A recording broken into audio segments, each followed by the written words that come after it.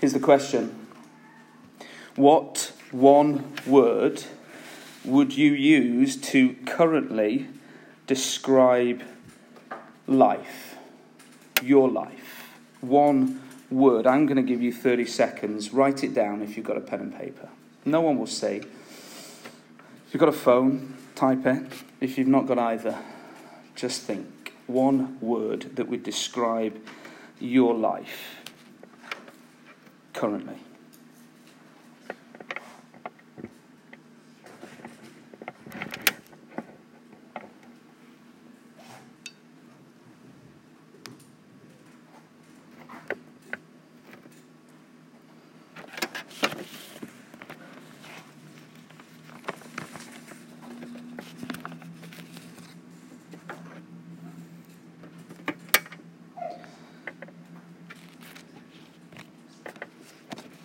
Good.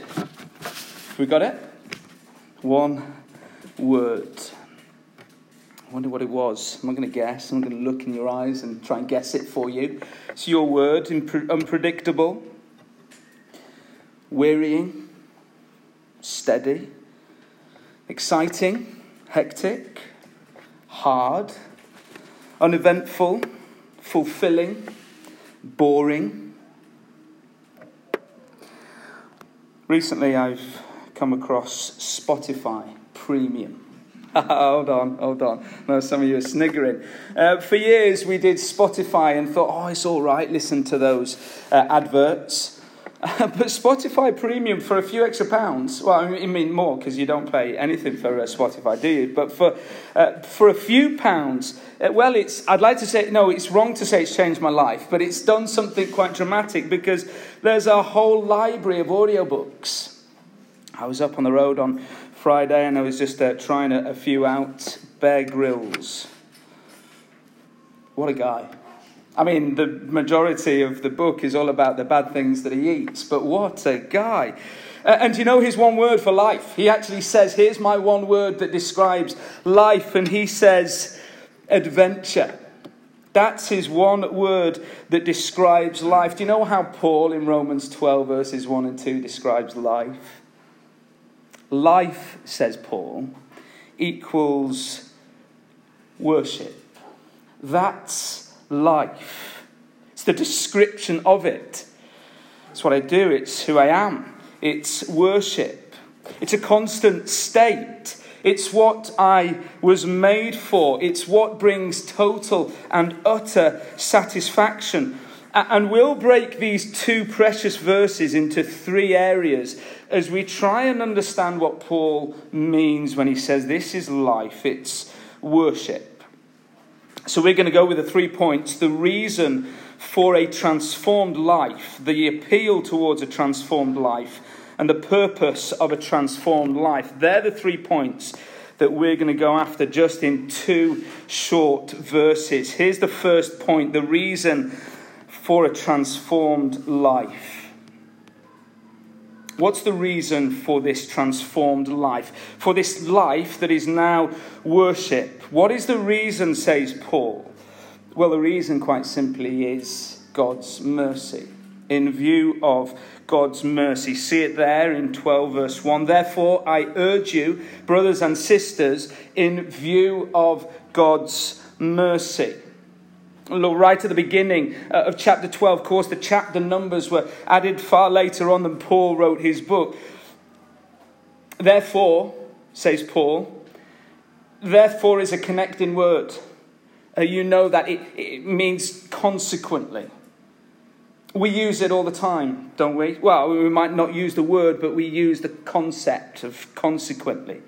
My child is poorly today, therefore we had to give her medicine. Or therefore she is unable to be with us at the gathering. Josh and Emma are on refreshment rota. Therefore, they bought donuts for us to enjoy a little bit later on. You see, the word there is consequently. It means consequently. It's a linking word. So at the beginning of the verse, we've got to ask the question, what does therefore mean? Or put another way, what is therefore? Therefore. You get it? What is therefore? Therefore. We have to ask that question. because it's a connecting word.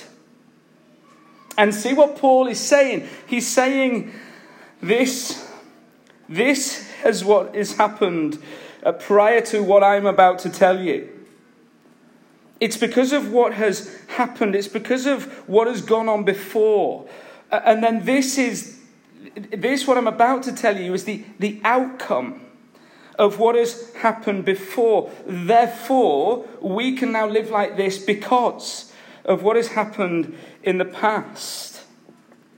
What is the reason for Paul to suggest in these few verses what the outcome of a life of worship is? It's in view of God's mercy.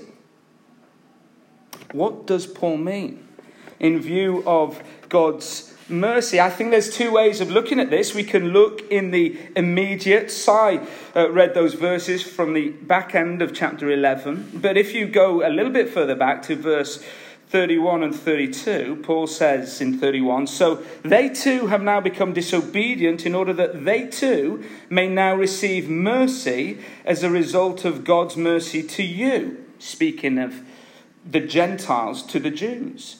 32, for God has bound everyone over to disobedience so that he may have mercy on them all.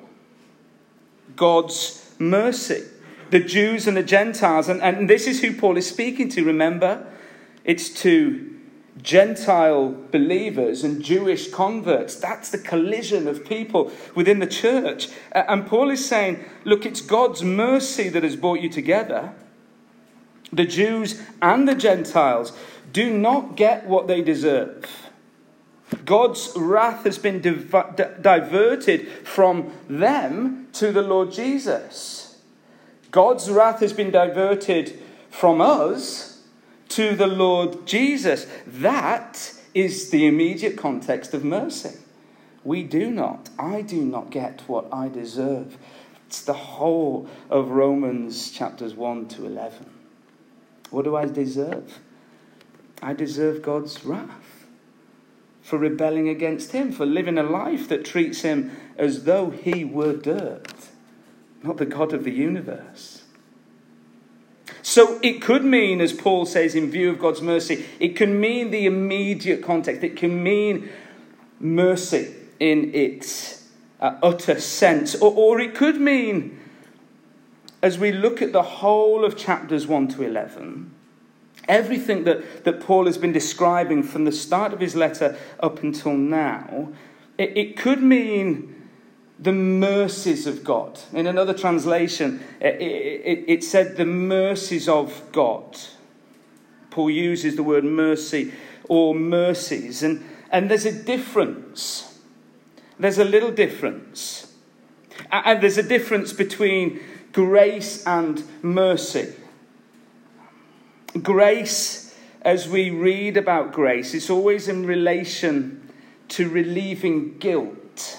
I get something that I don't deserve. That's grace. And mercy, it's helping us understand the kindness of God in its totality. So mercy is helping where the recipient is in a position where they can't help themselves. So when Paul uses this word mercy, it's the whole kindness of God. It's grace pulled in, and it's kindness of God pulled in, and it's God doing what he has to do because the recipient is not in a position where they can help themselves.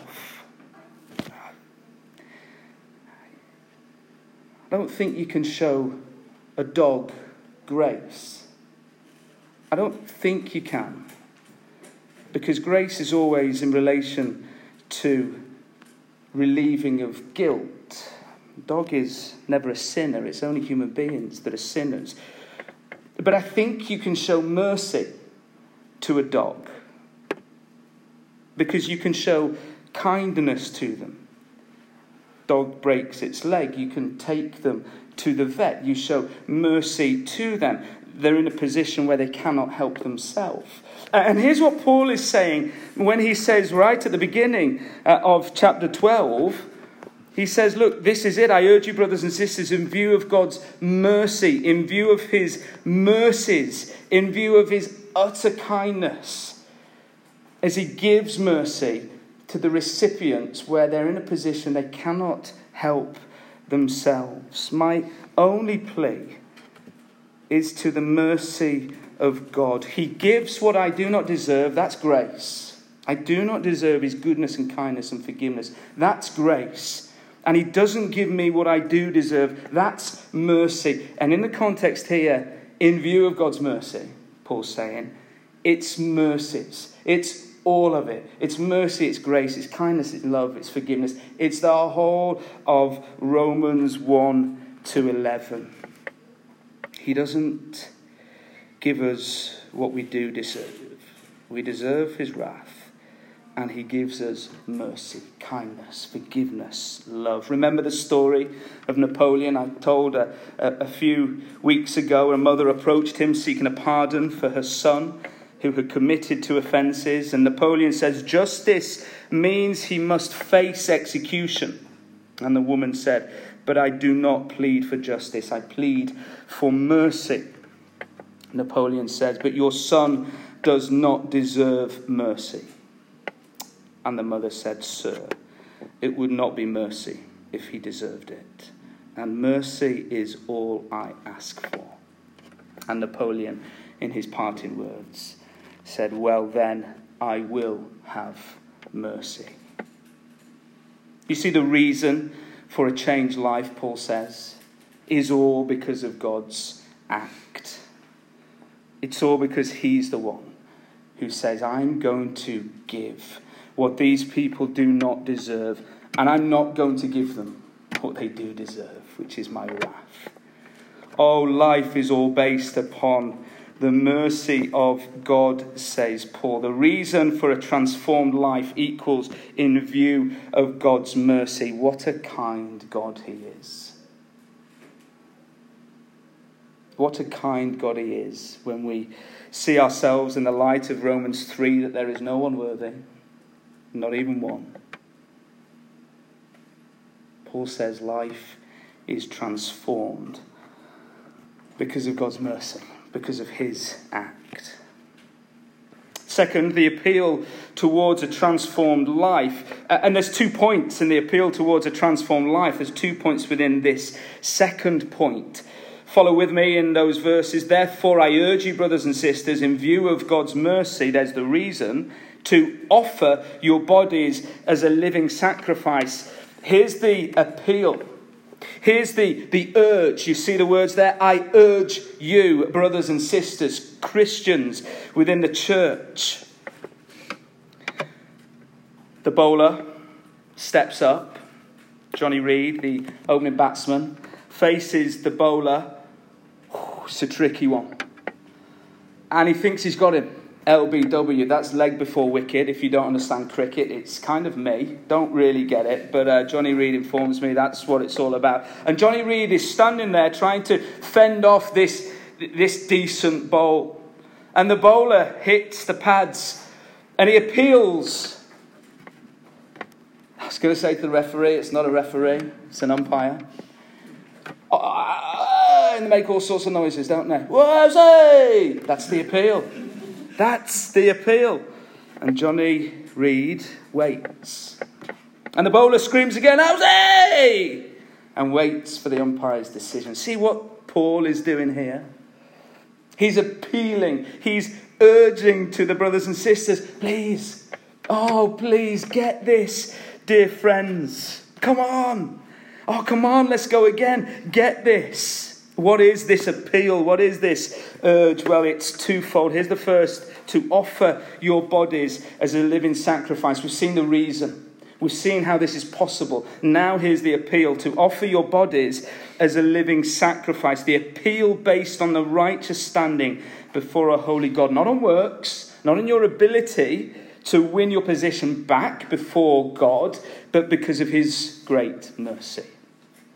So now offer your body, says Paul. What does he mean? Well, in the church in Rome, Paul is saying, look, you can either serve yourself and that's to the disadvantage of others, or you can serve God for the benefit of others. More on that next week and in the weeks to come as we see a life of worship lived out in community. But it's also in the context of Gnosticism. At that time, Gnosticism is gripping, especially the Gentiles' views and understanding. As Paul put pen to paper, this is what Gnosticism taught, that knowledge, and especially kind of mystical knowledge or a supernatural knowledge, was all that mattered. The idea was that the soul was secure. What you did with the body did not matter. The soul was counted as something which could not be contaminated by the deeds of the body. So go and live. But you see, Paul is saying, this is Christian thinking, that matter really matters. That the body really does matter. What you do with it is of great concern to the one who created it. Paul uses the language of the priestly culture in Jerusalem. And the Jews who have seen the smoke rising as the sacrifices have been made, the smoke arising, ascending to the clouds. The Jews know that bloody sacrifices have been made, needed to be made by priests. But now that has all come to an end. It's been superseded by the once for all sacrifice of Jesus. That's Romans 1-11. And so in Romans 12 verse 1, as Paul uses this language, he's saying the once for all sacrifice by the Lord Jesus means it's possible for his people to offer their bodies. And the word bodies is encapsulated by this word entirety. Everything about you in grateful service to their merciful God. Everything about you, your entirety. The sacrifice is to be a living sacrifice. Oh, how strange this will have sounded to the Jewish converts at that time. A living sacrifice. Sacrifices were killed. Paul means of self-giving, alive, intentional, purposeful, not hard-hearted or with reservation, wholeheartedly. A living sacrifice. As we find out later on, it's to be holy with bodies that have been redeemed and pleasing to God, not in the ritual detail as the sacrifices of the Old Testament, but in sincerity and integrity to God. Paul describes this reactionary way of living as true and proper. It's logical. It's logical, says Paul. God, the Creator, has created us. God has saved men and women through his Son, the Lord Jesus Christ. He has bought us at a great cost. So what can a saved people offer to God that would be fitting? Sacrifices are no longer needed because the great sacrifice has happened. Paul says, here's what you can offer. Yourself. Everything about you, not gold, not silver, not animals slain on the altar. Everything about you can be given in worship. There's the story of the small boy. We don't do it here at Town Church. We don't pass the offering plate around, but in most churches still they would. We just say, go online if you want to give to the church. You're very welcome. And we would love and put your money to good use. But we don't send an offering plate round. But the story goes as the small boy listened to the sermon on Romans 12. And the clink of coins fell into the plate and the shuffle of notes as they went into the plate. And the plate usually passed him by. Of course, it was mother to father and then on to the other adults. But the little boy took the plate. And he said in a small voice to his mum, I think this is what it means. And he put the plate down. And he stood in the plate. And of course, I think his mother gave him a clip round the ear and said, don't be so stupid. But you see, the boy got it. What can I give in light of what has been done for me? Paul says, not sacrifice. Not gold, and silver, but yourself. in the offering plate. Your entirety. Everything about you. There's the first appeal. As the bowler goes up to the cricket umpire, as Paul goes up to the church, come on, church, get this. Get this in light of the reason. Here is a response. And the second response, if the first is to give ourselves as a living sacrifice, the second response is do not be conformed, but be transformed. You see that in verse 2. Do not conform to the pattern of this world, but be transformed by the renewing of your mind. Then you will be able to test and approve what God's will is. His good, pleasing, and perfect will. Do not conform to the pattern of this world. Here's the positive. Go and be a living sacrifice in light of what God has done for you. Here's then the negative. Deal with the negative. Do not conform to the pattern of this world. Do not go back, says Paul. Do not be shaped by. Oh, how often do we get sucked into thinking of this world? What this world has to offer. This world simply means this age. World equals age. Our thoughts can be so easily corrupted, so easily tainted by the age that we live in, the age of Adam. It's known as well elsewhere in the Bible, rebellion against God. It's where sin rules in death. And of course, it's always in different ways and in different guises, depending upon the age that we live in and depending upon where the temptations are for us. Where sin reigns, it shapes people after the likeness of Adam's rejection of the Creator King. And Paul is saying, well, you've been saved from that life. But we know in Romans 6 and 7, there's still a pull. You see, this passage, it demands that I reflect. I reflect on what is trying to conform me back to my old ways. What is it? It's impossible in a sermon to pinpoint areas of sin that are so tempting at times to fall back on. Impossible for me to pinpoint that for you. That's the Spirit's work as you ponder. Is it a desire to be liked by others? Paul says, don't conform. Is it ambition to be better than others? Paul says, don't conform. Is it a lust for others? Paul says, don't conform. Don't conform, but be transformed.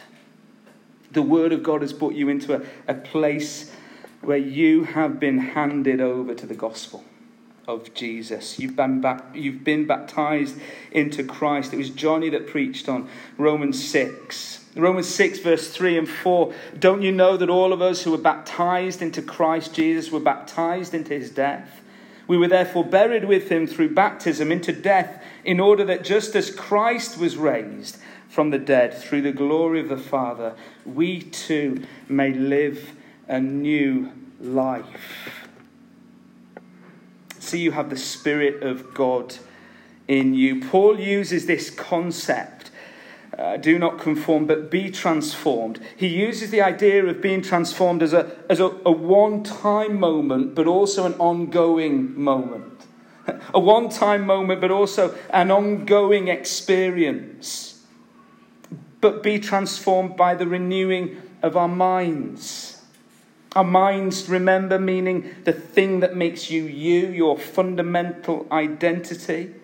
The Spirit's work is one of transformation. You've been transformed. That's it, once and for all. And yet there's a continued renewal by the Spirit, making you more like Jesus. You've got everything in Christ, Paul has been saying. You have been transformed. Your mind has been renewed. So go back to it, remember it, but also the Spirit's work is to keep renewing it. It's like our purpose statement as a church. Remember the beginning of it, and it's been brilliant to read the survey results.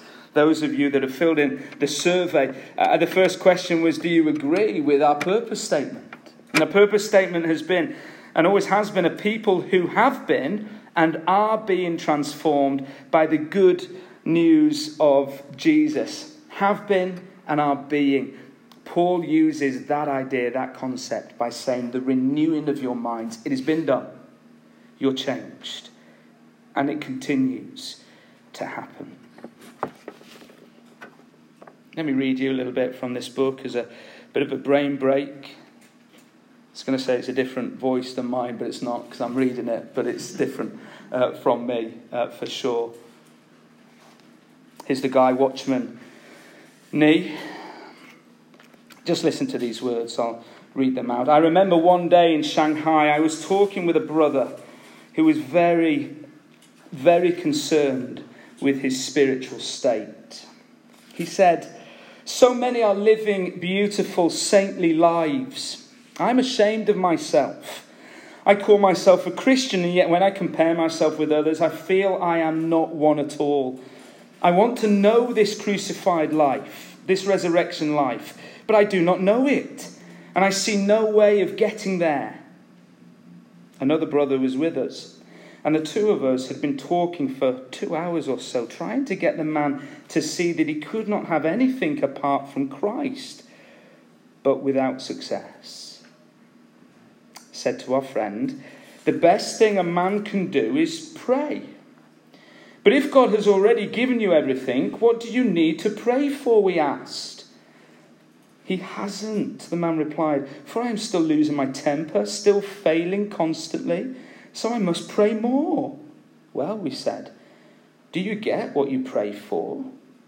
"I am sorry to say that I do not get anything," he replied.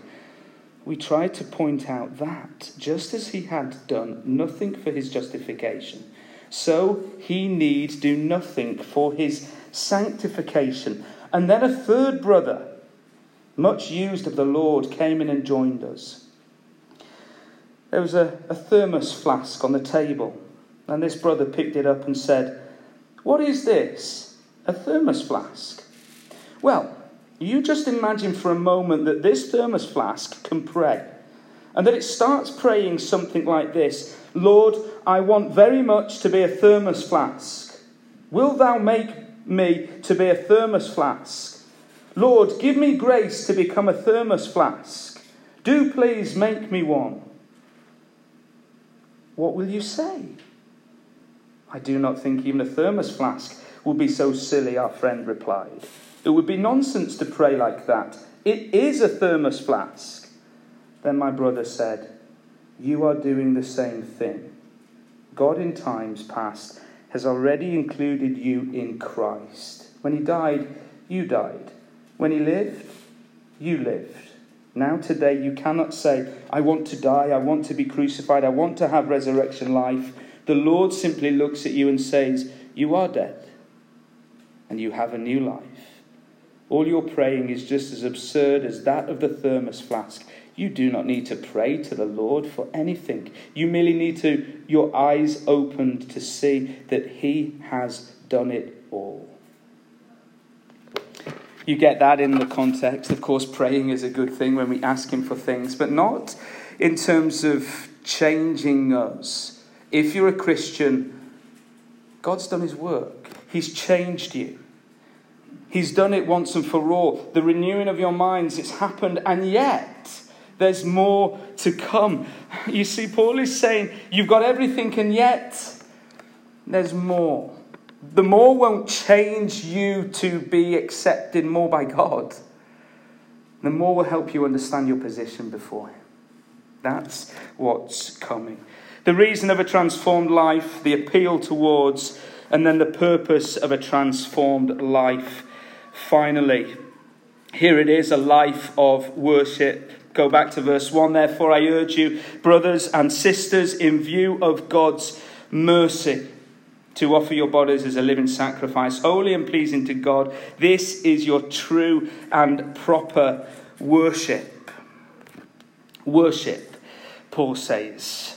Here it is. It's a lifestyle lived out, says Paul, rather than an action delivered in a certain time at a certain place. Paul says it's a lifestyle. In fact, it's life. It's all of the meaning of life. And this verse has helped me no end in life.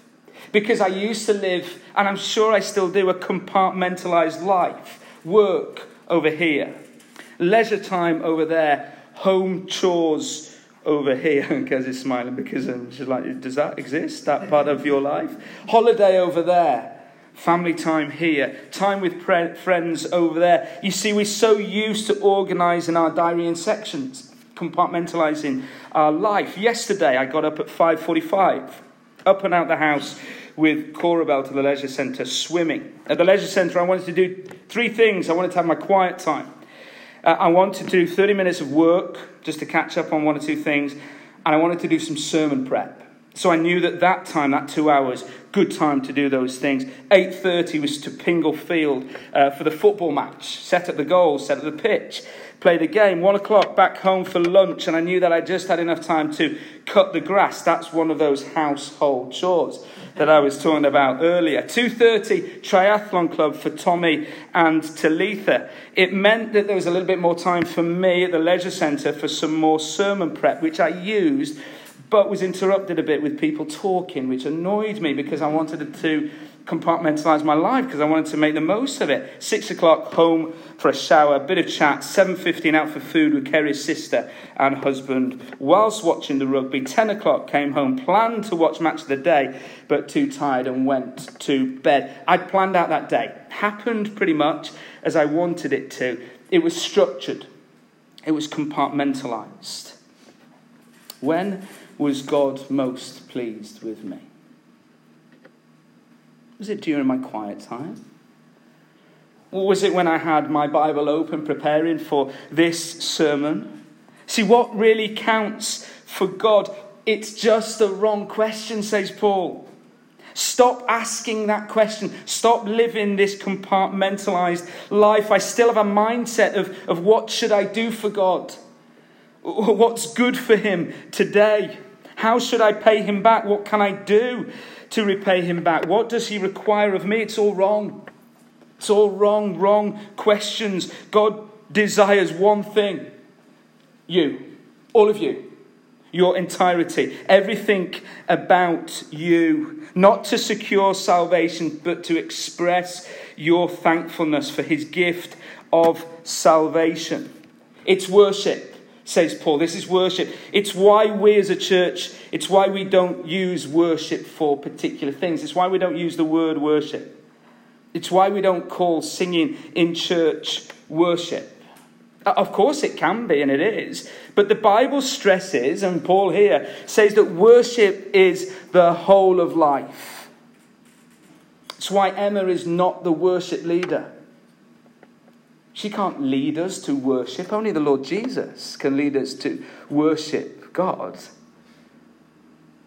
Oh, she helps us to praise him. But Paul says worship is our entirety. Our bodies is not just my voice. And I'm very thankful for that, as I'm sure those of you sitting in front of me or standing in front of me today, thankful that that's not my only way of worshipping God, through my voice. Paul says, give it all back. Offer your body 24/7, living sacrifice. Your body is your entirety. Everything you have, your brain, your energy, your hands, your feet, your heart, your eyes, ears, nose, your intellect, your passions, every bone, muscle, sinew, your emotions. 24/7, says Paul. This is life. In the office, on the bus, in the sixth form common room, behind the wheel, in the car, in the coffee shop, walking to work, in your retirement, over breakfast. Every single part of you, at every single time, can be worship to God as you offer your entirety, as you live in response to what he has done for you. This is true and proper worship, says Paul. In the old days, they used to have a sign that was put there to come into worship, or worship times. And of course, again, church gathering can be worship. And there's much to be said about how vital and important the family of God in community coming together on a Sunday, how vital that is in our walk. Yes, it's vital, but it is not, says Paul, it is not the act of worship. His act of worship is every moment of every day. So instead of the sign saying, come worship at 11 o'clock or 4 o'clock, we should put a sign on the door that says, go and worship. Not come and worship. Yes, come and worship, but go and worship. Walk out the door on the hockey pitch, by the coffee machine tomorrow morning, as your head hits the pillow tonight. Thank him for his grace and for his goodness. I think our time has come to an end. I've gone way over my time. I'm excited by these words, challenged by them every time I read them. And I was greatly challenged, just stay with me for one more moment. I was greatly challenged on Friday as I headed up to Newcastle. You know, as a church, and there was a young girl who died at one of our sports camps at Christians in Sport this summer. I went to the Thanksgiving service on Friday, and the father was able to stand up and say, why Ellie's trust in Jesus changes everything. Changes everything. He said this, just to conclude his moment. He said, on the morning of the day Ellie died at the Christians in Sport camp she was on, there was a talk from these verses in the Bible. It's from Colossians 2. And the verses said, so then, just as you received Christ Jesus as Lord, continue to live your lives in him, rooted and built up in him, strengthened in the faith as you were taught, and overflowing with thankfulness.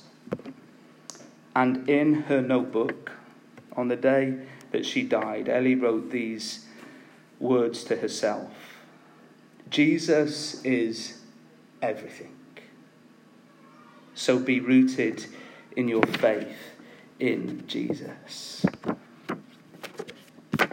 Remember when I became a Christian, the age of 22, trying to work out what to do with life, trying to work out where I should go, what should happen. A good friend of mine, he sent me a picture of a canoeist. I don't know why. I don't canoe. With these words, and you might not see them, it doesn't matter, John, it's no problem. With these words, as he sent it to me, as I was struggling with what to do with life. And he said, look, Lanks, your life is a priceless treasure, and it's wedged between two eternities. What are you going to do with it? Was the question. And then we met a few days afterwards. He says, what's your answer? I gave off a load of spiel. Oh, I'm going to do this, I'm going to do that, I'm going to do that. And he said, look. Just trust him. Follow him. Every day, life as worship. You cannot help but be in the right place at the right time if you love and trust the one who has got you, the one who has bought you back, great cost to himself. There's a challenge for me as I think about what happened on Friday at the Thanksgiving. Jesus is everything. Go and live your transformed life. It's worship. Every moment matters. It really does. And so we'll go out that door after refreshments and we'll worship. We're going to sing of this wonderful truth together of our Redeemer. I'm going to glory in my Redeemer. I'm going to worship him. I'm going to love him. I need the Spirit's help to do that every day. But that's what I want to do. So whatever word you wrote down, maybe it will change. Off the back of singing this song together, off the back of Romans 12 verse 1. Maybe it will be solidified, that word. Let's stand and sing of this wonderful truth together.